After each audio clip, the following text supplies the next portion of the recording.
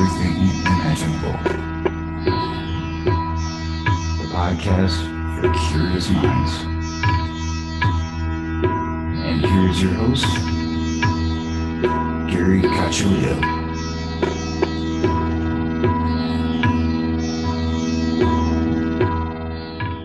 Welcome, everyone, to another episode of Everything Imaginable. I am your host, Gary Cacciolillo. Before we get started, I want to thank everybody for listening and also thank the contributors to my show, who are executive producers Candace Sanderson, author of The Reluctant Messenger, Joseph Simcovitz, author of How to Kiss the Universe, Ms. Aida, psychic, author, spellcaster, root worker, and witch. And you can find her at MsAida.com, MISSAIDA.com. And this episode is being sponsored by Ginger Glasser. And you can find Ginger at tarotbyginger.com. And she is a tarot reader, eventual medium, and healer. And you can find her at tarotbyginger.com. And now, without further ado, our guest for today is Stephen Gray, and he is the author of a bunch of books on cannabis and psychedelics. I think one's called like How Psychedelics Can Save the World. Thanks for coming on today. Yeah, you're welcome. So, what got you interested in the topic of drugs and spirituality? Well, it's interesting you put them both in the same sentence because I'll confess my age and my demographic niche, as it were.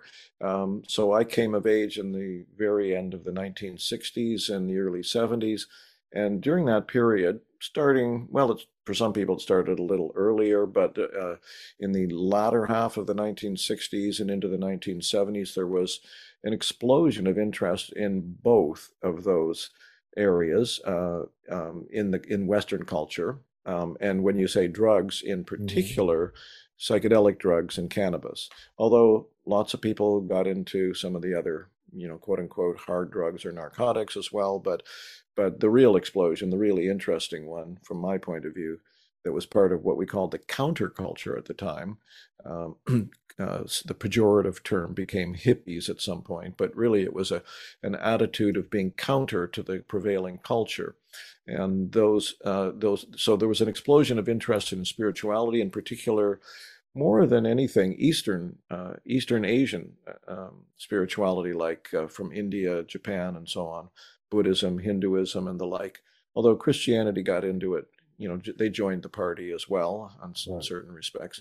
And the psychedelics came along at that point as well. They had, obviously, many of them had been around for thousands of years, but there was an explosion of interest that started with people like Ken Kesey and Tim Leary and those in the early 60s, and spread out into the wider counterculture and culture in general in the late 1960s and early 70s. And I was interested in all of that at the time.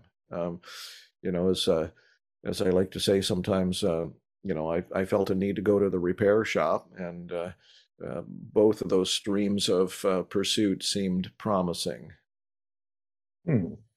So, when you started, did you just start experimenting on your own? Did you follow like a guru like Ram Dass or someone like that? Where did it go from there? Yeah, how long have you got? Well, yeah, no, that's a good question, Gary. Well, let me start with this just for the fun of it. You know who Terence McKenna is? Yeah. You know who Terence? Yeah, okay. So Terence was kind of like the psychedelic philosopher of the 80s and 90s, basically. And one of the things that he said was that he felt the 60s were, as he put it, misplayed. And the reason he said that was because the psychedelics have this potential to sort of dismantle the habitual patterns and open you up to a wider truth, or a truer truth, you might say. But that involves what you might call a radical dismantling of this habitual pattern, what you might call the ego, depending on how you define ego. But and most people didn't want that. Most people were terrified of it. And so a lot of people were just happy to have escaped through a power, if it was a powerful psychedelic encounter, like a strong high dose, without, with all the, with having had all the sort of the bells and whistles and the colors and insights and all that, but not not being afraid of the true ego dissolution potential. So that was kind of a roundabout way of coming back to your question, which was that a lot of people, including myself, had never heard of anything about to do with set and setting, which is now the sort of the commonly understood term for having a safe and effective experience with these substances, which is come in with an intention, and be prepared that way, and also do them in the right kind of setting that's going to support that. And that's a huge question, which if you're interested in, we could talk about at some length later. But at the time, and this still applies today, obviously, with a lot of people, younger people in particular, who tend to be a little bit wild and crazy and think that they're infallible, will take psilocybin mushrooms in just about any circumstance you can imagine. And we did that at the time as well. So there was a lot of experimenting, a lot of it not particularly wise. I mean, quite frankly, I had a couple of bad acid experiences, LSD experiences, because of the terrible situation that I did them in. However, there was, and in terms of your other question about Ram Dass or whomever, although that particular person wasn't gathering followers, but as I mentioned earlier, there was this explosion of interest in Asian spirituality in particular, and so then there was this meme. I don't know if meme is quite rises to the occasion as a way to define what was going on, but it was a shared idea long before social media could spread ideas in an instant, that particularly among the people who were interested in the spiritual side of the psychedelics, which wasn't everybody, but I was one of those. There was this idea that, yes, maybe you had this experience of, non-duality or oneness or the divine love or the nature of reality altogether on a powerful psychedelic experience. But then what? How does that going to serve you for the rest of your life and your spiritual growth? Because you still have to come back to washing the dishes and dealing with your partner and all that sort of stuff. Mm-hmm. So the answer for a lot of people was some kind of a spiritual practice. And that could be anything but meditation in particular. And so that gave rise to quite an increase in communities having various kinds of spiritual practices going. And for me, that was Buddhism. That's what got my interest, Tibetan Buddhism in particular. And in particular, one teacher who caught my attention by the name of Chogyam Trungpa, who was a Tibetan master who was being trained in Tibet to be the head of 7 monasteries in eastern Tibet until the Chinese came along and ruined everything, took over the country, and a lot of the lamas and monks and whatnot split at that point. Including him, and he found his way to the West, and I just found him to be a brilliant teacher. And at the time, the attitude in that particular community, and I think in general with these spiritual communities, was no psychedelics.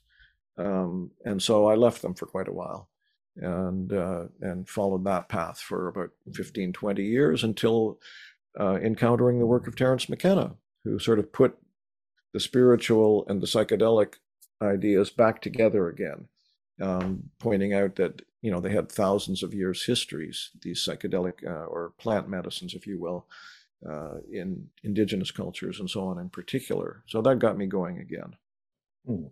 Fascinating. Yeah. I'm just going to hit pause for one moment. Is that okay? Yeah, go for it. All right, we're back. Sorry about that. Yeah, no problem. I was just thinking, my situation was similar to yours, where I was young. I took like a careless approach to using psychedelics. Then I stopped for a long time, and I got into Buddhism and meditation and stuff like that. Yeah. And all of it was I always had that curiosity about consciousness. I think that's what really started, because I knew that consciousness has something to do with why I'm having an experience. And when I was younger and I could switch my consciousness from one perspective to another, I found that really interesting. But I didn't know how to make use of it. I mean, I was just a Hmm. teenager experimenting with drugs because I wanted to party and escape. But I had no idea of how to use that for any benefit. And Absolutely. like now I understand it.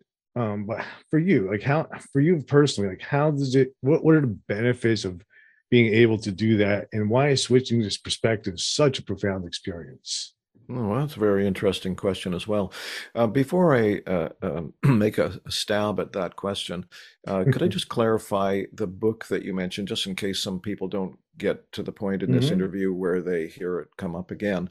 The book itself is actually called How Psychedelics Can Help Save the World, not just How Psychedelics Can Save the World. And it's Right. a crucial difference from my point of view, because Hmm.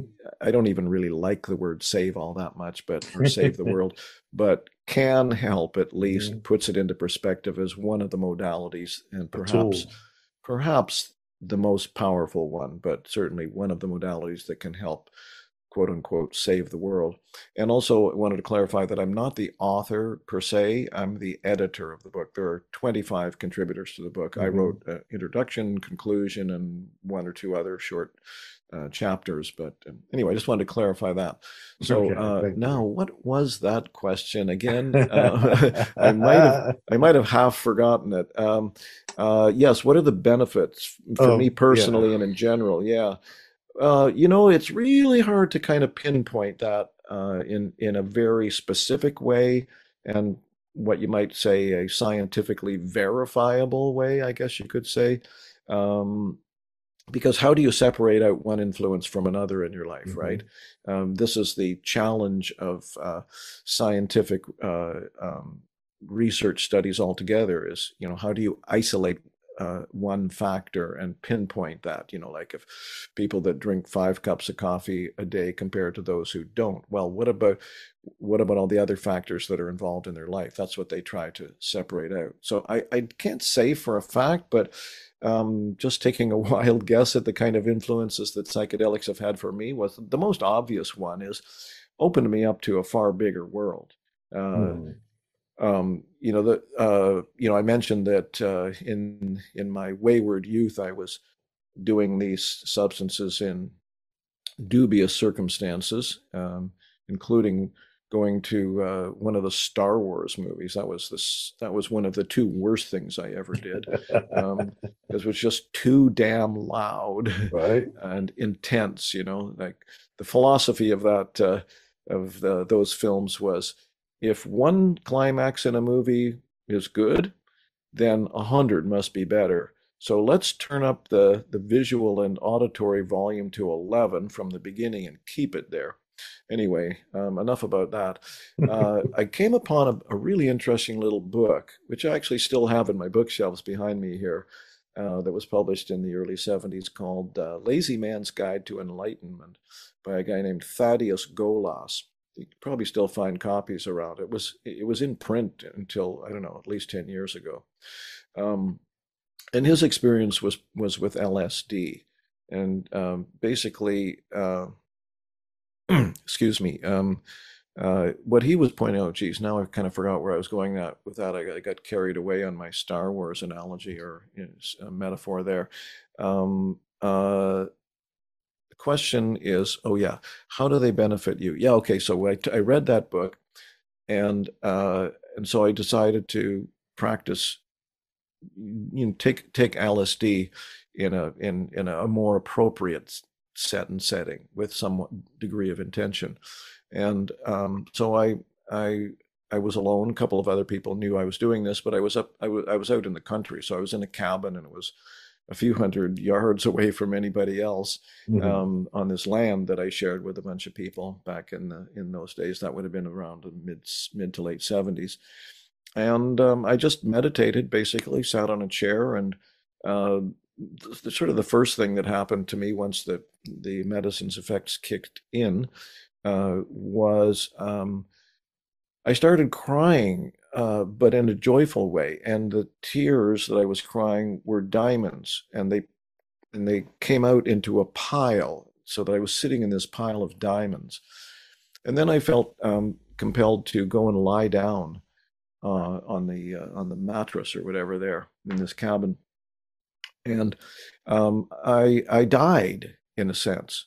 Uh, like I felt myself, my body opening up all the little blocks starting from the central chi point or whatever you want to call that Hmm. there in both directions. Everything was just letting go, letting go, letting go, letting go until it reached the top tip of my head and the tip of my toes. And then at that moment, everything let go and I sank into the bed basically. And that happened like 6 or 7 times. So this was yet another kind of rambly way of saying that these substances, especially when you do them in safe and effective circumstances, settings, and satin setting again, have the potential to show you they work in your brain in a way that opens up channels that were hitherto closed, right? Hmm. And so this may seem like a tangent, but it's not. I don't know if you've ever seen. There's these I think it's MRI, magnetic imaging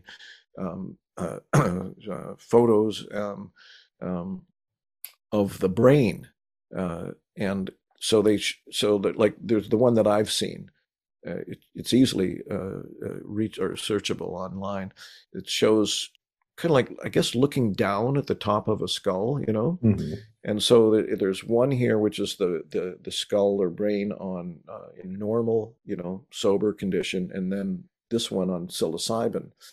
And so there's little lights around the perimeter that are like different areas that are lighting up electrodes, showing that there's action, there's electrical action in different points around the perimeter of this, but they're not particularly connecting.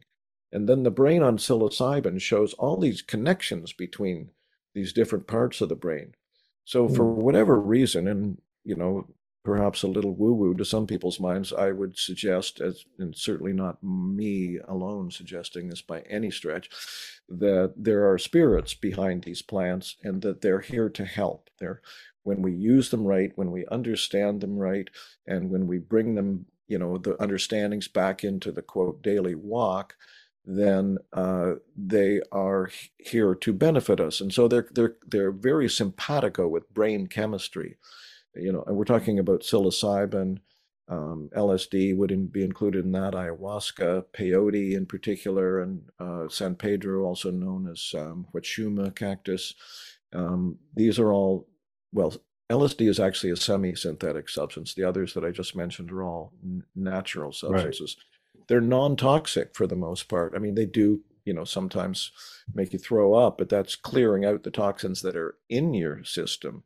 Um, uh, Cannabis, for example, has no known lethal dose. Essentially, you know, you know, you'd be so far gone from its effects long before it could ever cause any toxicity, right?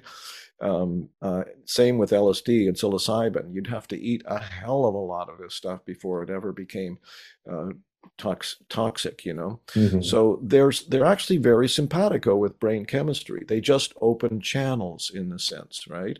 Um, and so that begs not begs the question. I guess it implies that what they're opening up to is what already exists in us as a potential, which is essentially, as you know, I gather you would know because you said you've studied Buddhism, is essentially what Buddhist teachings, maybe almost like the core teaching of Buddhism, you might say, is that we are at root, if you will, awake by nature.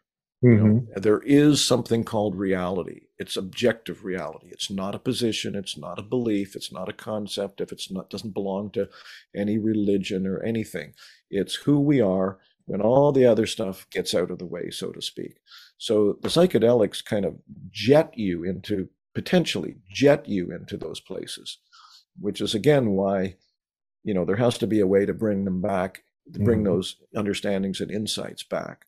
So the benefit may be one way of looking at it. I'm sure lots of people who have used these would put it differently and say other things that I'm not thinking of today.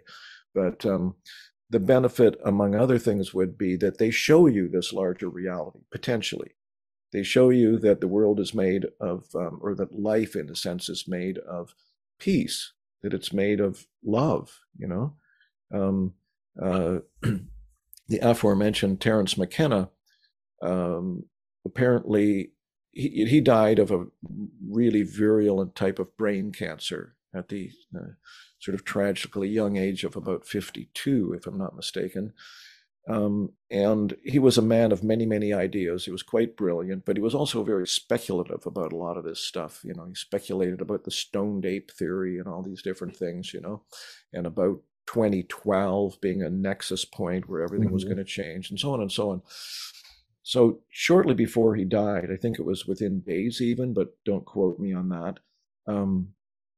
There were some friends or a couple of people with him, and he sat up in his bed. He had been kind of out of it, but he sat up in his bed and he said, psychedelics, they're not about all these ideas. They're about love, right? So potentially these substances can open you up to those kind of states that show you the true nature of reality. And the other thing that they can do, it's almost the same thing. It's like another angle of the same function that they have by opening up channels, is they can show you truths about yourself and open up things that bring things to light that need to be brought to light. So people are using them for, you know, quote, healing in that sense. Oftentimes, you know, they can show you where your wounds are, where your buried wounds and fears and confusions are, and that kind of thing. Bring those things to light. So basically, that's sort of one way of looking at what the potential benefits of these substances are, I would say. Do you think that like using psychedelics is sort of is like a shortcut to get where it would take for, like, say, 30 days of meditation you could do in one acid trip? Yes and no. As far as I know. And again, folks, don't take me as the ultimate authority on any of this stuff. It's just one person's experience. But I'm also pretty attuned to what others have said. I read a lot, and, you know, I interview people myself on my YouTube channel, and so on and so on. And yeah, so that's an interesting question, and not really a simple answer to that, I don't think, because the no part is, there is no shortcut on one level, which is kind of what I was saying a little while ago, which is, yes, you can have this amazing experience, but just having that experience doesn't necessarily change the way you go through your daily life. And that's evident, you know, that's on the record, as it were, you know, that you could, if you surveyed 1 million people who had very, very powerful psychedelic experiences, you would probably find, at least I would feel confident in saying that, you would certainly find that many of them didn't really change their lives that much in the long run.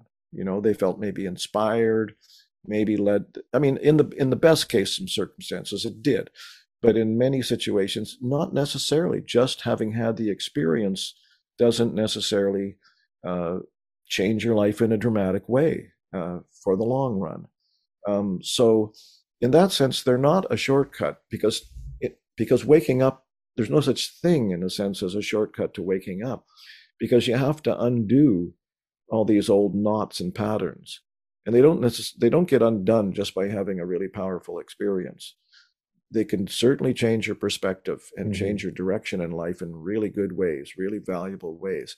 But you still have to go back and, as my old Buddhist teacher said, walk the walk of an elephant, one step at a time, paying attention to the thoughts that are coming up without going narcissistic or navel gazing about it, just being aware of your mind and how you tend to trick yourself and fool yourself, and aware of the potential for pride and arrogance and egotism and envy and jealousy and worry and fear and all that stuff. That stuff doesn't go away, I don't think, just because somebody had an amazing experience, you know. So in that sense, it's a daily walk, and it's a long one. It's a long walk. So relax, breathe, pay attention, and just keep going. But again, on the so-called positive side of the yes side of that question, yes, they can. The insights that they bring in can be a signpost, something to work toward, you might say, that can definitely change your perspective. Yeah. How do you siphon out though? Like, what is the meaningful thoughts and experiences that a person has when they're under the influence of a psychedelic Mm-hmm. versus something that's just paranoia running wild? Oh, you're good. That's another really good question. Oh boy, yeah. Well, if it's okay, so let's go this way for a moment then. There's a fellow I'd actually, I read a lot of spiritual books, but there was a guy I never heard of until some trusted person I know said, "Why don't you check out Vernon Howard?" I'd never heard of the guy. He wrote 3 or 4 books in the late '60s and early '70s, if I'm not mistaken. And apparently sold lots of them, not in the millions, but maybe in the hundreds of thousands, or with a couple of them. So he has this book called The Mystic Path to Cosmic Power. And basically what he says right off the bat, to my recollection, it's been a while since I read it now, in this book is, first of all, I know what I'm talking about. This is not belief. This is experience. Secondly, I've also, along with my actual experience, I've read pretty much all the mystics, and they all agree on one thing, which is that if there's one thing that everybody needs to do to wake up, it's observe your thoughts neutrally, non-judgmentally. This is not, again, navel gazing. It's the opposite of navel gazing, because you're not stewing in them, This kind of what the alcoholics talk about. My mom was in an AA, and they say, the stinking thinking, that's what they called it, stinking thinking, where you're just self-analyzing and self-doubting. And they also talk about, AA people said that the great I am, like everything becomes about you and all that sort of thing, right? Well, the practice of neutrally, non-judgmentally watching thoughts come up, that's meditation. That is the pure universal meditation. You don't have to be sitting down to do it. You can be doing it while you're walking to the store. You can be doing it while you're eating your lunch or washing the dishes. It's just like, it's what there's a wonderful book called Autobiography of a Yogi by Paramahansa Yogananda. I talk about it all the time. It's one of my favorites. Yeah. And he refers to one of the, you probably remember that he talked a lot about, he told stories about a lot of these amazing mystics. Mm-hmm. And I haven't come across this one now for about 40 years, so it's going to be a really loose recollection. But what the phrase I remembered was maybe like some, maybe Yogananda asked him, something, and he said, well, or how did you get to be so whatever, awake or whatever? He said, an ongoing, rigorous self-examination, which is what I was just talking about, right? So, and then going back to Vernon Howard for a second, the idea of observing those thoughts is you don't take them seriously other than as thoughts right there and then, and you just look at them neutrally, like they could be seemingly positive or seemingly negative. But you don't let them have a hold over you, and they will, they'll come back. But for the moment, you just observe them, and then that gradually releases you from their power, from thinking that you are your thoughts, right? So right. Especially negative thoughts. You use the word paranoia. So anything that makes you feel like crap, that sabotages you, that lowers your self-esteem, creates negativity in that sense, creates pain and suffering. This is Vernon Howard again. He says, that is the voice of the false, what he calls the false identity. So again, you just acknowledge it, right? And I that's what I do. I mean, that's what I try to do. That's kind of my practice these days. I don't sit down to meditate all that much anymore. I used to, but now maybe, I don't know, once or twice a week, I'll sit down for half an hour and I'll do a cannabis meditation on my own, usually once a week, where I sit with it for a couple of hours, but otherwise I do my best, not always effectively, but I do my best to be aware of what's arising in my mind without taking me away from being present to the situation. It's not, again, a navel gazing thing required to do that, because it happens immediately, right? It's sort of instantly, where you suddenly go, oh, well, I'm worrying about this. Do I really need to worry about that? It's just a thought, right? You can release it. So, but your question also hints at something really important in working with psychedelics, I think, too, for some people anyway. And that is, don't necessarily believe the thoughts that come up in the psychedelic experience either, right? This is a big question, and I'm not all that experienced with like contacting entities and things like that in these states. But Terence McKenna and other people have talked about this. There are all kinds of non-embodied presences, you might say, that exist, and they're by no means all wise. And so take everything, with a grain of salt, as it were. Don't automatically believe just because some voice in your head while you're under the influence of ayahuasca or psilocybin says, dump your partner because that partner is not good for you. That can just be a reflection of your own ego, or it could even be, as I say, some kind of dubious entity that is, it's like a trickster entity, a coyote entity or something, or a raven entity or whatever, or a disturbed soul.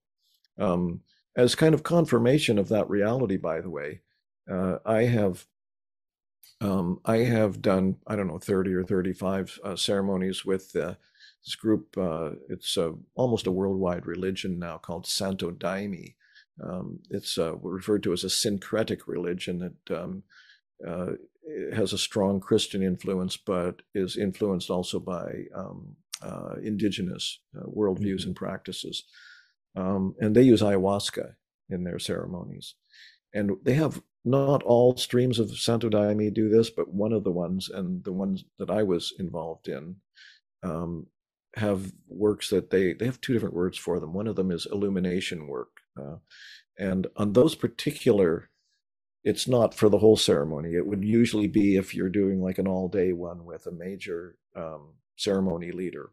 At a certain point in the day, so this might be like a 7-hour ceremony, something like that, or 8 hours.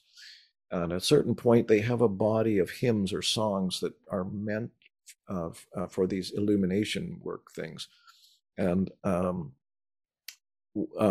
what they do is, the people that are open to it, they would generally be like the very experienced people, open themselves up to disturbed entities. And so what happens when they start singing this little body of songs, this collection of particular hymns for this purpose, is that you'll see, actually the first one of their meetings that I ever went to, it was quite bizarre because no one had told me anything about that this happens, So this guy that I knew, who was one of the old timers, was sitting like 2 rows in front of me, because you sit in chairs in these meetings. And, he'd been super calm. This was actually the second day. So I'd watched him in front of me for the whole first day, can be totally present and focused and relaxed and all this. And then in the middle of the second day, he suddenly starts to go, oh, like his whole body goes contorted, and he falls on the floor, and he starts kind of yelling and all this.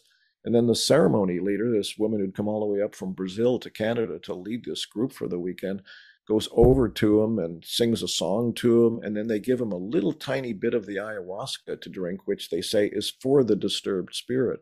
So what they're doing is supposedly opening themselves up, because these spirits, they say, these disturbed souls are drawn to the light that's generated in these ceremonies.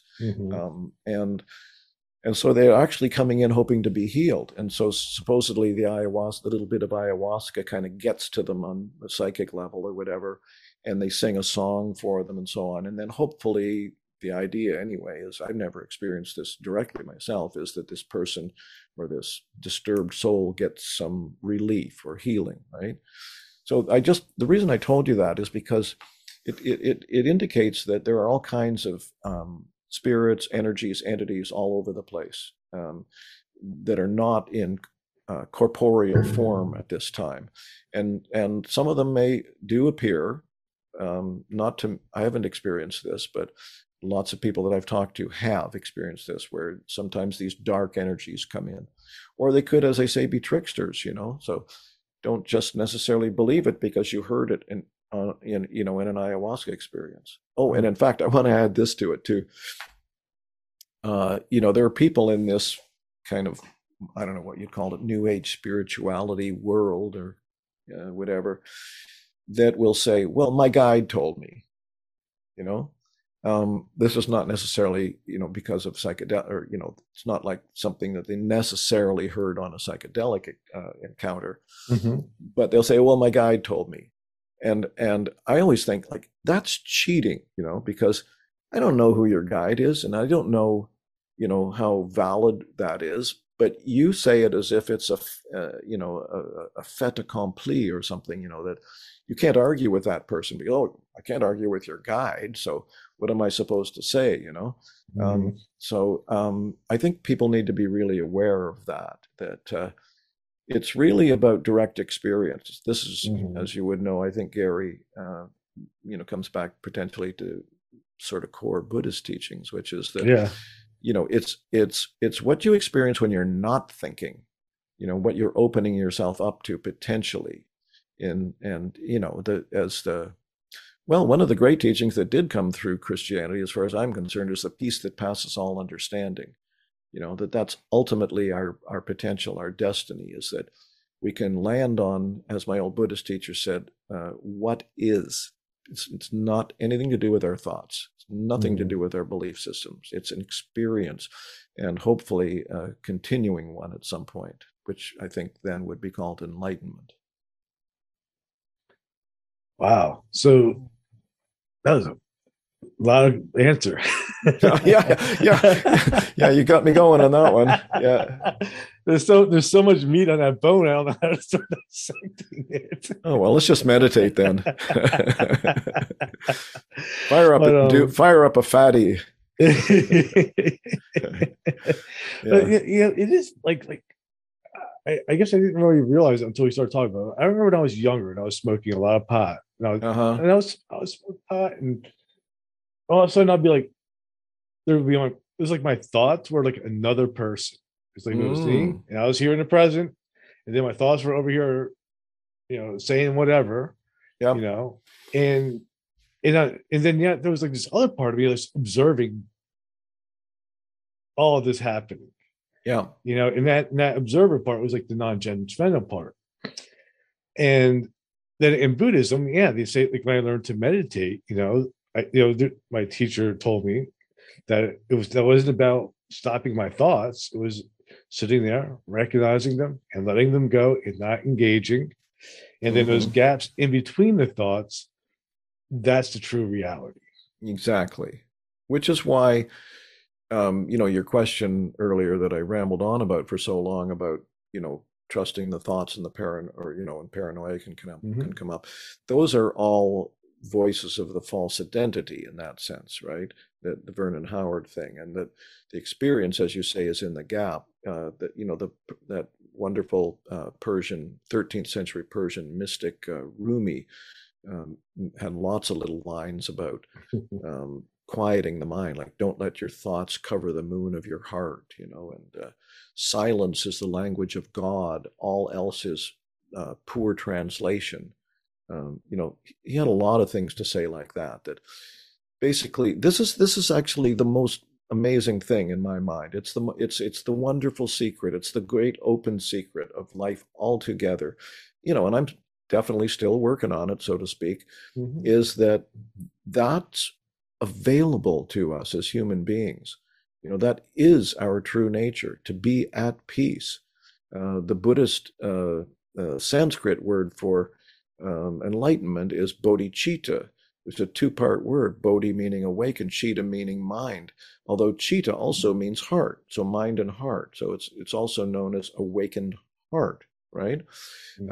We all have that potential. And as Vernon says, the closer you get to it, the easier it becomes.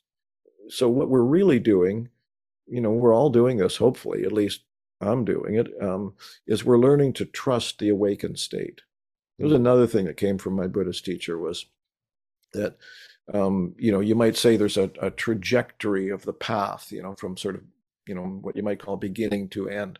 So at the beginning, or sort of, you might even say pre-path or pre-practice or something, you're only believing and trusting and functioning and leading your life based on beliefs, concepts, dogma, thoughts, that tell you what's true, not true, real, not real, good, bad, fair, unfair, doable for you and not doable for you, et cetera, right? All these ideas that tell you who you are and what life is that's all virtual. It's all, clouds, you might say. And the path quality is gradually, I think, in almost every case, as I said earlier, just having an enlightenment experience of Satori or whatever isn't going to cut it. You got to come back and do the grunt work for the rest of your life, but gradually learning to trust the awakened state to the point where eventually you just relax, that there, in a sense, is no there. There's nowhere to go. We're already here. We just have to open up to it. I say just because it's a huge challenge. It's the most difficult thing in a way that one can do, I think. But this is why I think it's so valuable to share information about this in general, to let people know that there is this potential. And if I may ramble for a bit longer, stop me at any point if you want.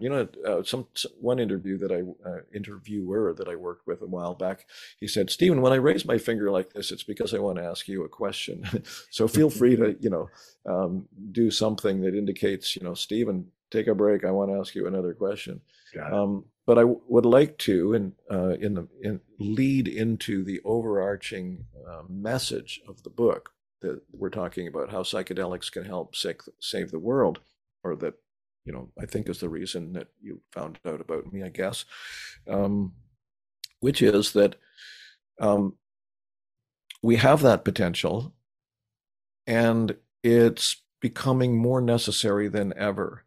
And it's also more necessary than ever to share that principle or that reality that we are awake by nature and we can wake up, because it's not like another way, it is the way. And again, it's not about beliefs. It's like no religion gets to own it. Nobody gets to own it. It's who we are when we can release all the stuff that stands in the way of it. And the disconnect from that true nature has brought us to this crisis point. This is the kind of overarching issue that's addressed by these 25 contributors in the book.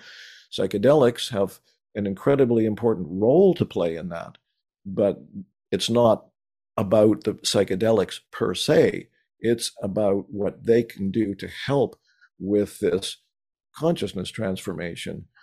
And so one thing that to me is extremely important about all this is that my sources and people that are contributing to the book, like Chris Bache, who I could tell you about, is an amazing guy who had all these visions that we are going into a death rebirth journey. We're already in it, An image that I like to sometimes use is if you imagine a whirlpool or vortex in a body of water.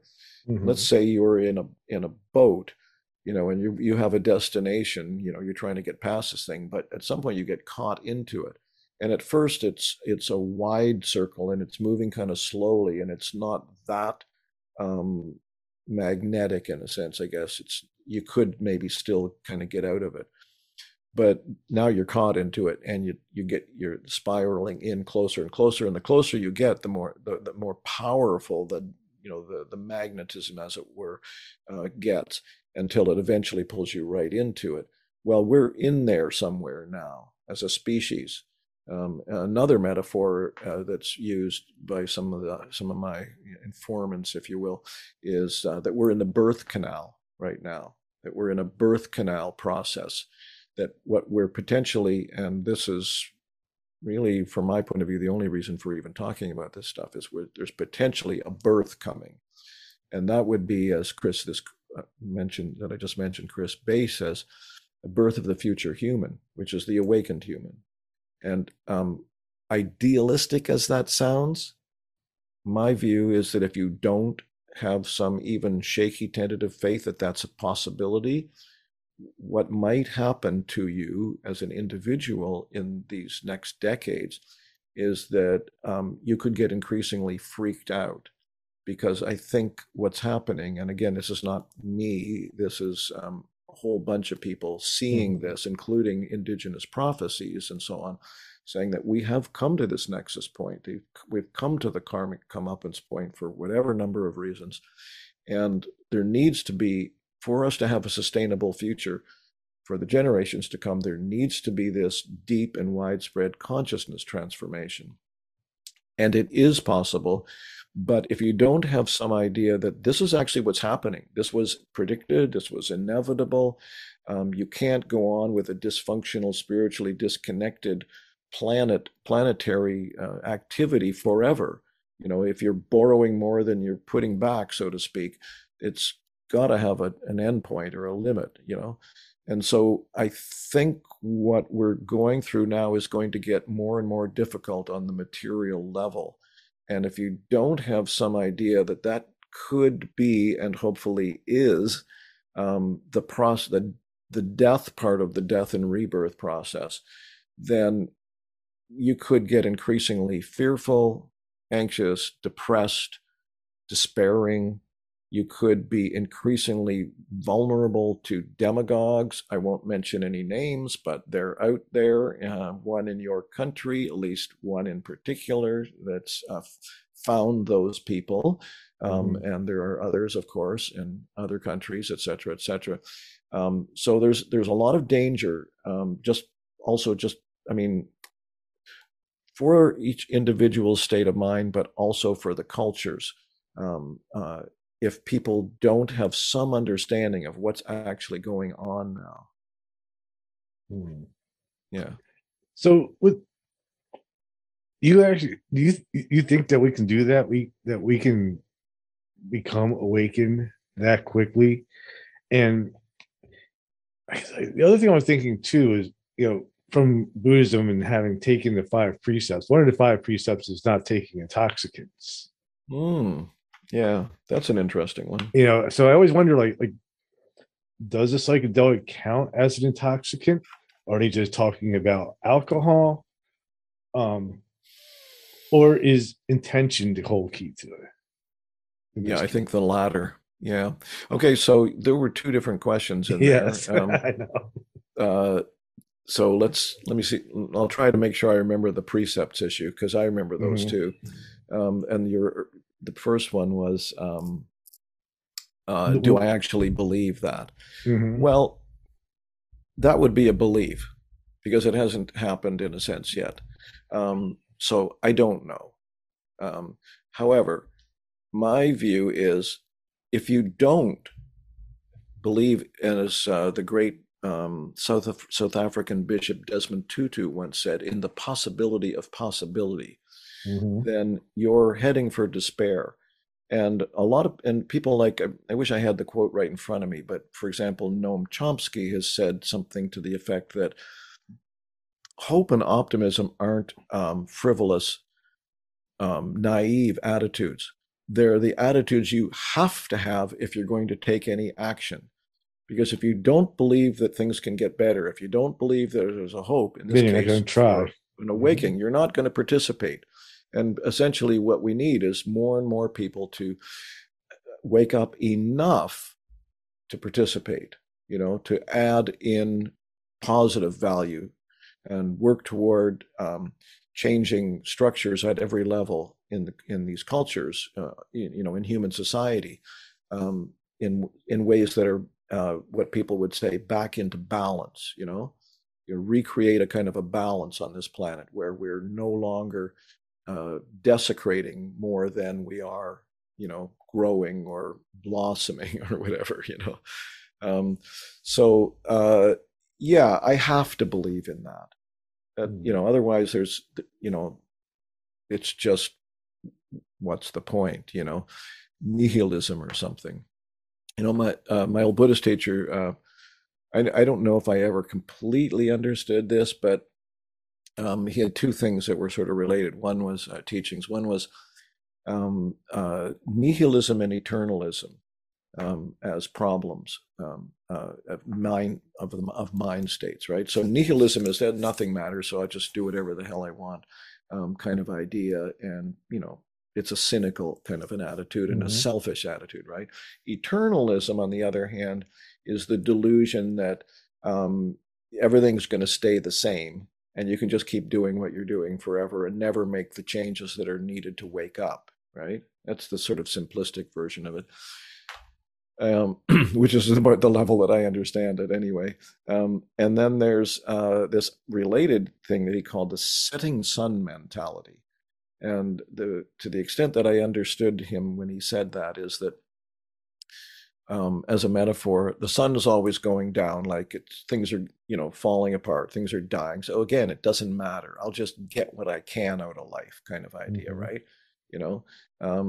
As opposed to what he calls the Great Eastern Sun, which is always rising. So there's always fresh possibility, no matter what happened in the past. There's no matter how horrible your thoughts were, or how difficult your situation has been in the past, in this moment you have the potential to this, referring back to the ideas that I mentioned about Vernon Howard again, just observe, let go, and have what, again, the same Buddhist teacher called a fresh start in the moment.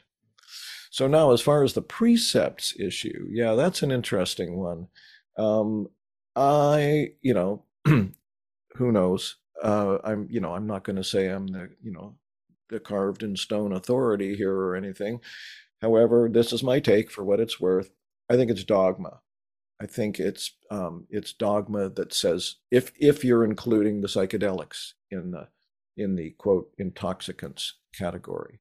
I don't know where it comes from or why it's in there, but I think it's based on lack of understanding. And from people who, I don't mean to put these people down. They were probably very open-hearted and loving in certain respects, but I think they didn't necessarily experience these plant medicines in optimal circumstances. I mean, they didn't experience them at all.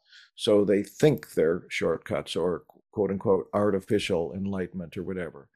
But the states that they open up, I mean, it's all in we're chemical beings, right? If you have an enlightenment experience, a Satori experience, your brain chemistry is doing different things than when you are in your sort of normal state, right? Whether it's with a medicine or not.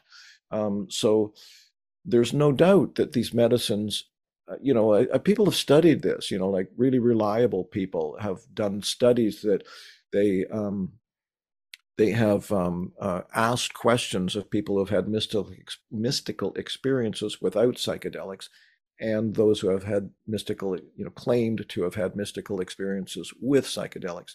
And the descriptions are essentially the same.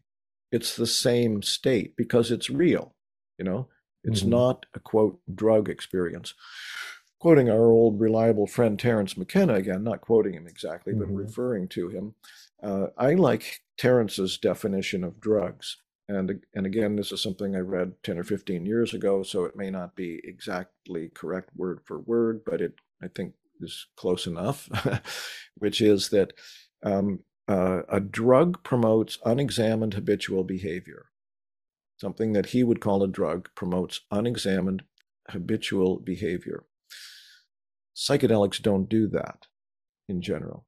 They undercut or dissolve when they're used properly, habitual unexamined behavior. They show you these truths that are wider and deeper and more encompassing around those habitual patterns.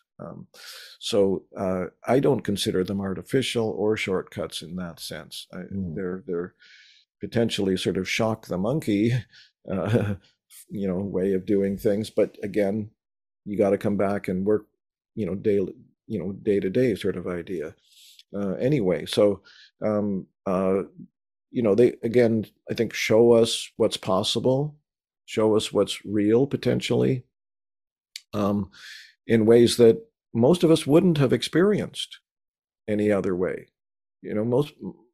Most people, I don't know, I haven't done the study on this. I don't know that anyone has, but you could meditate for 20 or 30 years and never have experiences even remotely like this, like the openings that happen with these potentially. Some people who are really sensitive would, but a lot of people, meditation will maybe help them be clearer, more cheerful, more calm, etc. But they're not necessarily going to see into the nature of the universe or be blown away by overwhelming love in that, that can happen with these substances. I mean, I've had experiences, and again, I acknowledge them as just experiences, but again, they're signposts to keep you on the path, you might say. I used to do a lot of peyote ceremonies with the Native American church people in Washington State mostly. And one time in particular that stands out, usually there's something happening in the meetings. These chant-like songs go around the teepee, and everybody takes turns singing them and leading them and all that. And they tend to take up most of the time, and sometimes they're audible prayers happening where somebody is praying for something and so on. But this one particular meeting must have been summer, because I think that it was getting late, but it was still really early, so the medicine was still really powerful. It was maybe 4:35 in the morning. And for some reason, everything just took a lull. There was nothing going on. Everyone was just sitting still. And I just sunk into, I guess you could say, this state of that I mentioned, that I quoted Jesus to have supposedly said, of the peace that passes all understanding. It was like total calm, total peace, but it's not empty. It's not empty like, say, heroin. Not that I've taken heroin, but I've heard people describe that erases everything.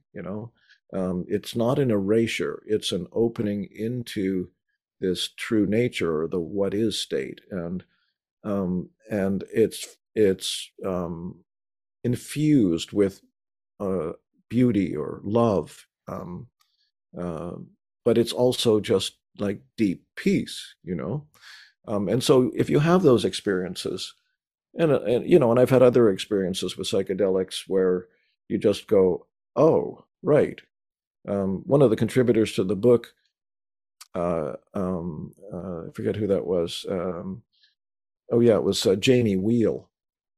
He said, he was quoting Anne Shulgin, who was the wife of Alexander Shulgin, who invented a number of interesting chemicals and reinvented, so to speak, MDMA, also AKA ecstasy, back in the 70s.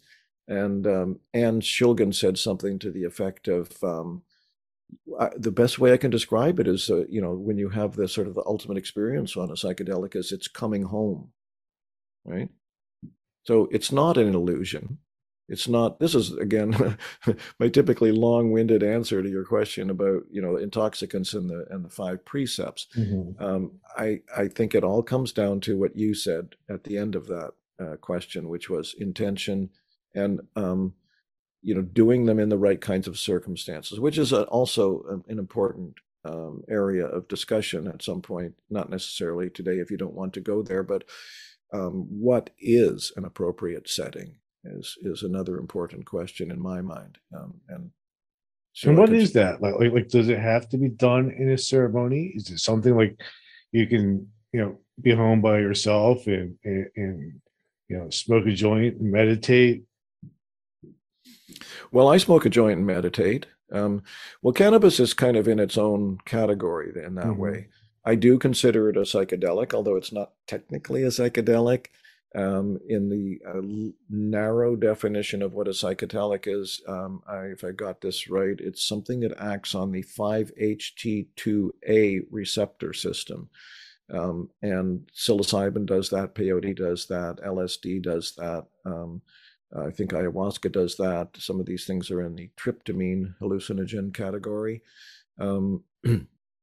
Cannabis doesn't act on, as far as I know, no, it doesn't act on the 5-HT2A receptor system. It acts on the endocannabinoid system. And it's considered an exo or external cannabinoid. Very, very simpatico with our minds and bodies, by the way.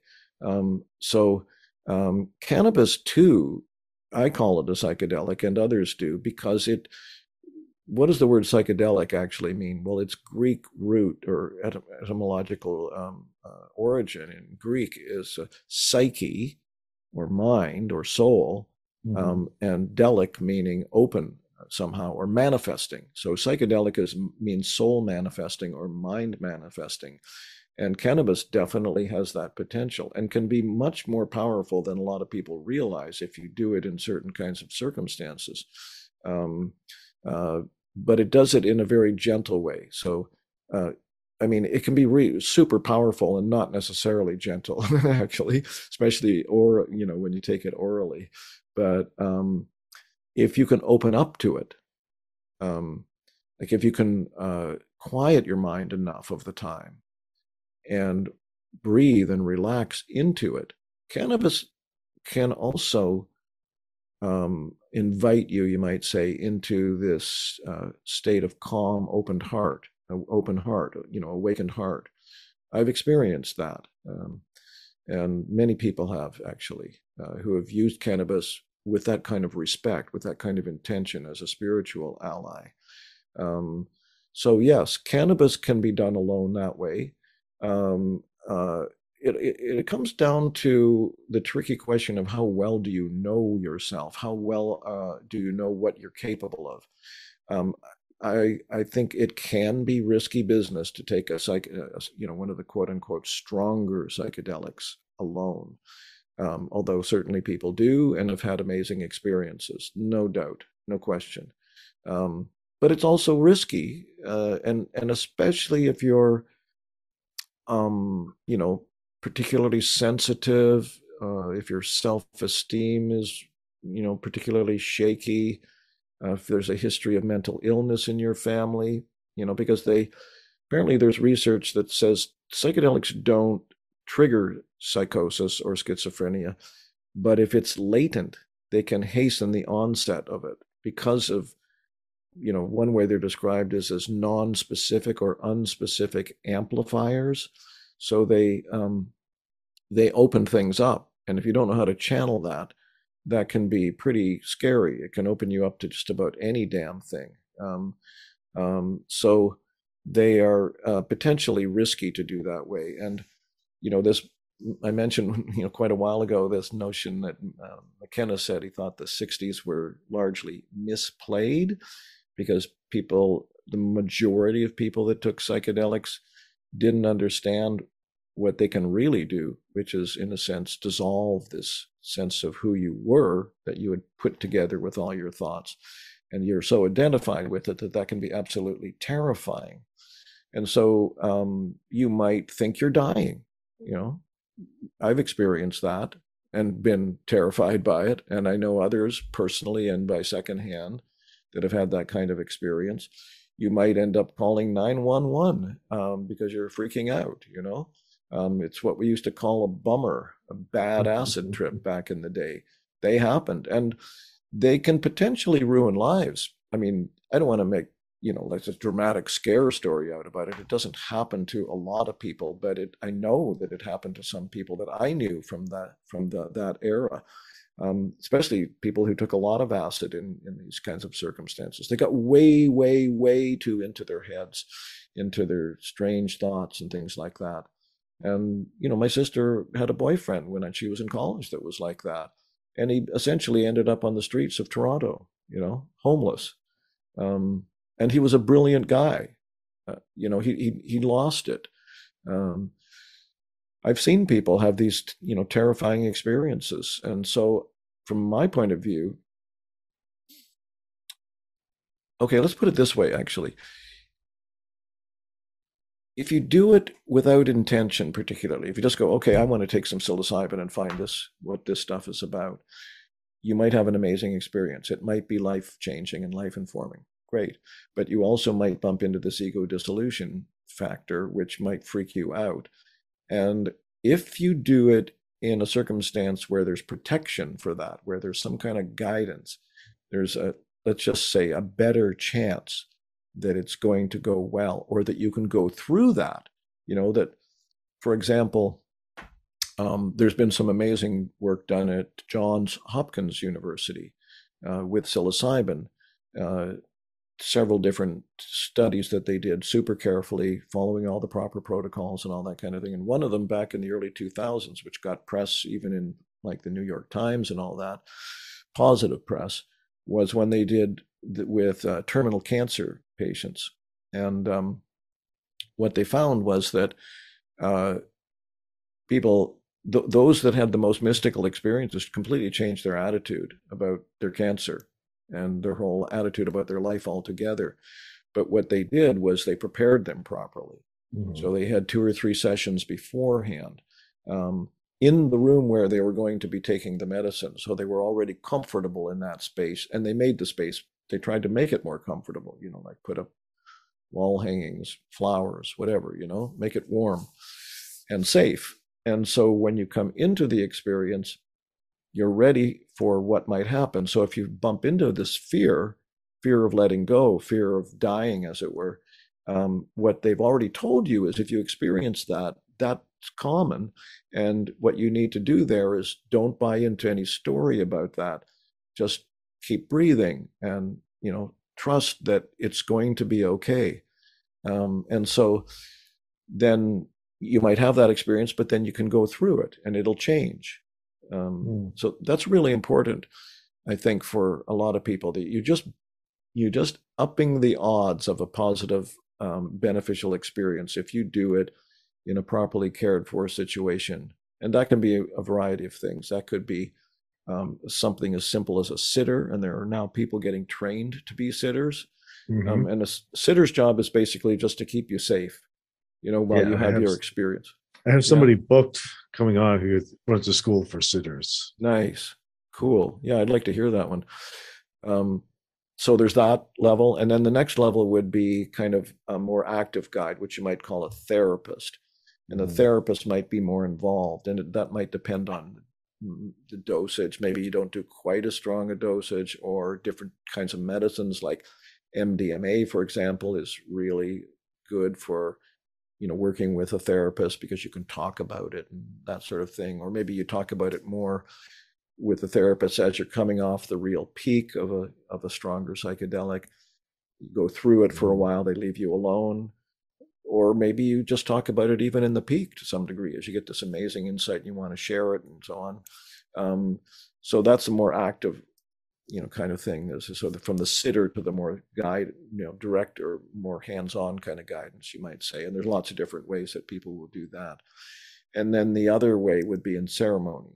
And ideally that would be with somebody who has a lot of experience, who knows these medicines, knows the spirits behind them, knows how to protect people from any kind of negative energies, like we were talking about some time ago there today. Knows the songs that call in healing spirits, and that's real. For example, I did an ayahuasca. I went to a conference in Iquitos in the north of Peru a few years ago, and part of the conference was going out into the jungle and doing ceremonies with local, as they call them, ayahuasqueros, the ceremony healers, leaders, and so if you don't, maybe I can make a story out of this. You got time for a story? Go ahead. Yeah, okay. It might be instructive. So I did 3. I went to this one guy who was recommended, and he had his own center. It's called Niue Rao. And he was well-trained by one of the well-known people there. So he was very experienced, knew his stuff and so on. And there were 2 of them, him and his brother or cousin or somebody. So I did the first one with them, really liked the way they worked. And so I decided to do the next one with them as well 3 days later. That one was the most powerful ayahuasca experience I ever had. Normally, these guys start at 8, and by around 3 to 4 in the morning, you're ready to fall asleep, get 3-4 hours of sleep. Then they, convene around 8 in the morning and have a sharing session. So this one was so powerful that I never got a wink of sleep. It was just on right until the morning. So then we had the sharing session, and I had planned to come back for the third one 2 days later, but I told the ayahuasquero that I wasn't going to come because I said, I think I just got 6 months worth of work here. I don't need to come back right away. And he said, well, why don't you come back anyway? Even if you don't drink any medicine, I got a song for you, because I was telling him about what I thought my obstacles were and trusting the awakened state or whatever, He said, I got a song that would be appropriate for you. So just come back and you can sit with us. You don't have to take the medicine. So that was Thursday morning. That night, for some reason, I got an amazing sleep, 10 hours of deep sleep uninterrupted, and felt great on Friday morning. I thought, oh, okay, I am going to go back. And I might even drink some of the medicine. So I went back and I did drink some of the medicine, but it was about a third as much as the amount that I'd had 2 nights before that. So usually it's reached full peak by about an hour or so.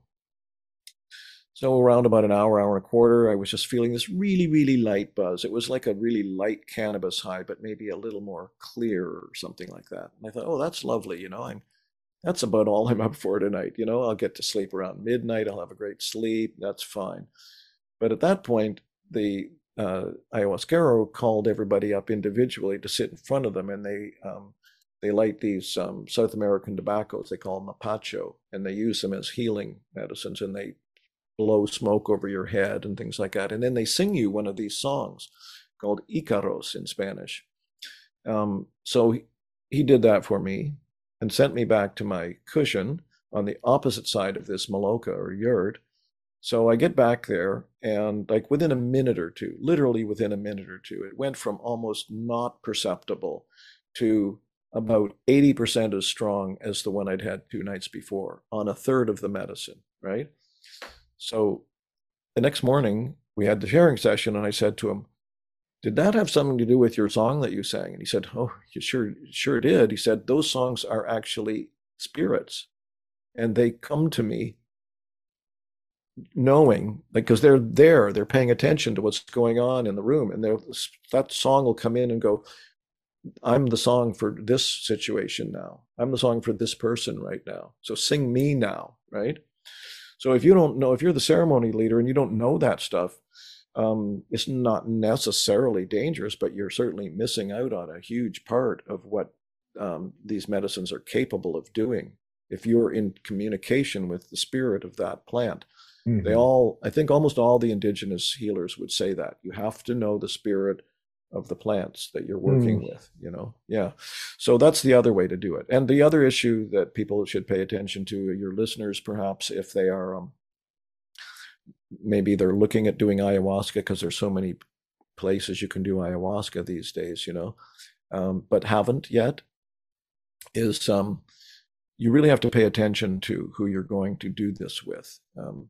And it's not a simple answer to say how to know that, but word of mouth is a good one. If you can find somebody, meet somebody who's sat with a particular person and is really confident that that person is reliable, knows what they're doing, and ethically impeccable is an important part of that, because there are some sexual predators out there. There are some power-hungry people out there. There's charlatans, the people that, oh boy, I could make, people are charging whatever it is, I don't know, $300 a night now, for some of these ceremonies, $300 for 5 hours of work, essentially. I mean, there's more to it, than that, but the ceremony itself may only last 5 or 6 hours, and you're charging individuals $300, and you might have 20 people in the room. What's 20 times 300? That's a lot of money. And there's no, certifying body that says you can do this. Anyone can, declare themselves an ayahuasquero. So you do have to pay attention to that. Mm-hmm. Yeah. Yeah. I guess it's tricky in some places where people are just copying with their ceremonies and not really knowing the plant spirits. Absolutely. Yeah. I told you, my generation, was doing a lot of different things than the generations around them and before them. And, we're going back to the land was this big thing, at the time. And so I lived up in the rural areas of British Columbia up here in Canada. And so there was all these people, a lot of them were Americans, actually. They were getting away from the cities. They were avoiding the draft, the Vietnam draft and all this kind of thing. So they're coming in and setting up from nothing, and they're learning to build cabins and, all these different things. And so we had a sort of a saying, done it once, you're an expert. Because everybody around them had never done it. So, if you learn how to properly, make joints for a cabin or something, then, oh, now you're the expert because you've done it once. Well, I think that mentality is a little bit too prevalent in this kind of work sometimes. People, they go down to South America, Peru for a couple of months. They do 5 or 6 or 7 or 10 ayahuasca ceremonies, and they think, oh, okay, now I could go back and lead ceremonies, and I can make some money, and maybe I could get women to fall in love with me too, or at least have sex with them. Yeah. Yeah, there's all kinds of stuff that could go wrong. Yeah. Man. So we got to wrap this up, but man, I would love to have you come back again to spend some more time talking about the shamanic parts of this and the plant spirit end of it, because I find that really interesting. And I've read a little bit about that in the other book that you've put together, the cannabis book. Yeah. So I'd love to talk a lot more about that also, if you want to come back sometime. Sure. Well, as you can tell, I do enjoy talking about these things. It's like, stop me. That was great. That's fantastic. I really appreciate you coming on and talking with me today. Yeah. Yeah, I'm happy to do that. And actually, where can people find you? Wrap it up. Yeah, good question. And by the way, I want to say that I appreciated your questioning. It was, every question you asked was, quite appropriate, quite interesting and challenging. They were not easy questions too. They weren't questions that I could answer simply or even feel like am a great authority on or anything, but certainly stimulated my, you say your podcast is about curiosity. Well, you stimulated my curiosity to attempt to, honor your questions in that way. Yeah. So thank you for that. You're welcome. Yes, as far as finding me, well, I have a website. So StephenGrayMedicine.com. And if it's somebody who's only listening and not seeing this printed out anywhere, that would be STEPHEN, spelling of Stephen, as opposed to STEVEN.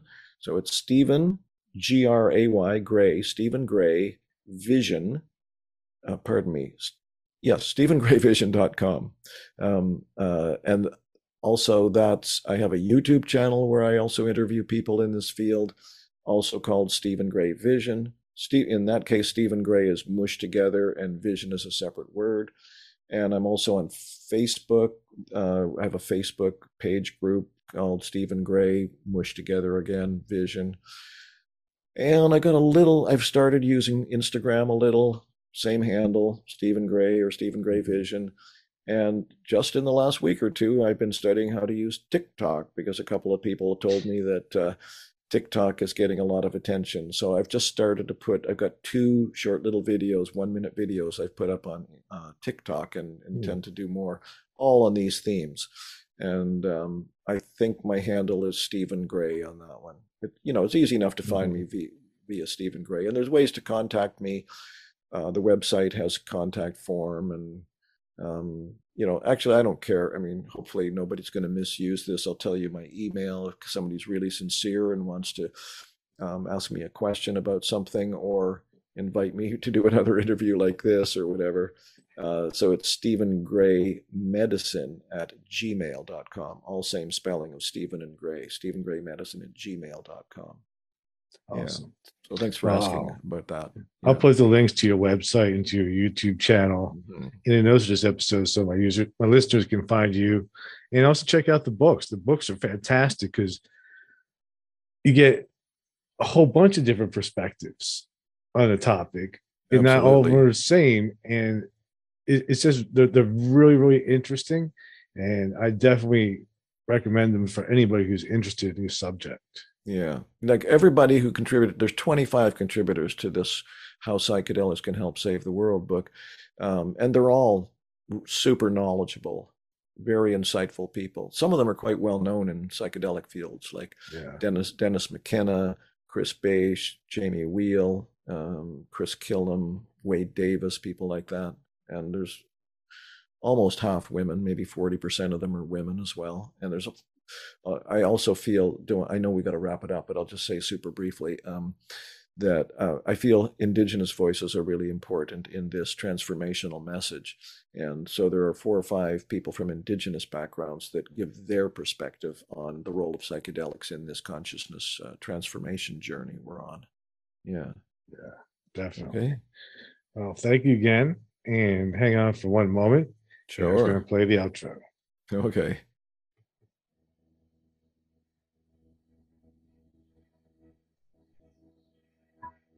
Thank you for listening to Everything Imaginable.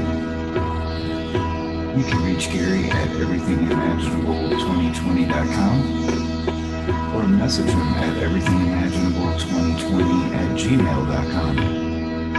He's also on Facebook, Twitter, Instagram, and LinkedIn. You can buy t-shirts, coffee mugs, and other merchandise to support the cost of producing this podcast. Click on the merchandise link at the top of this page, www.everythingimaginable2020.com.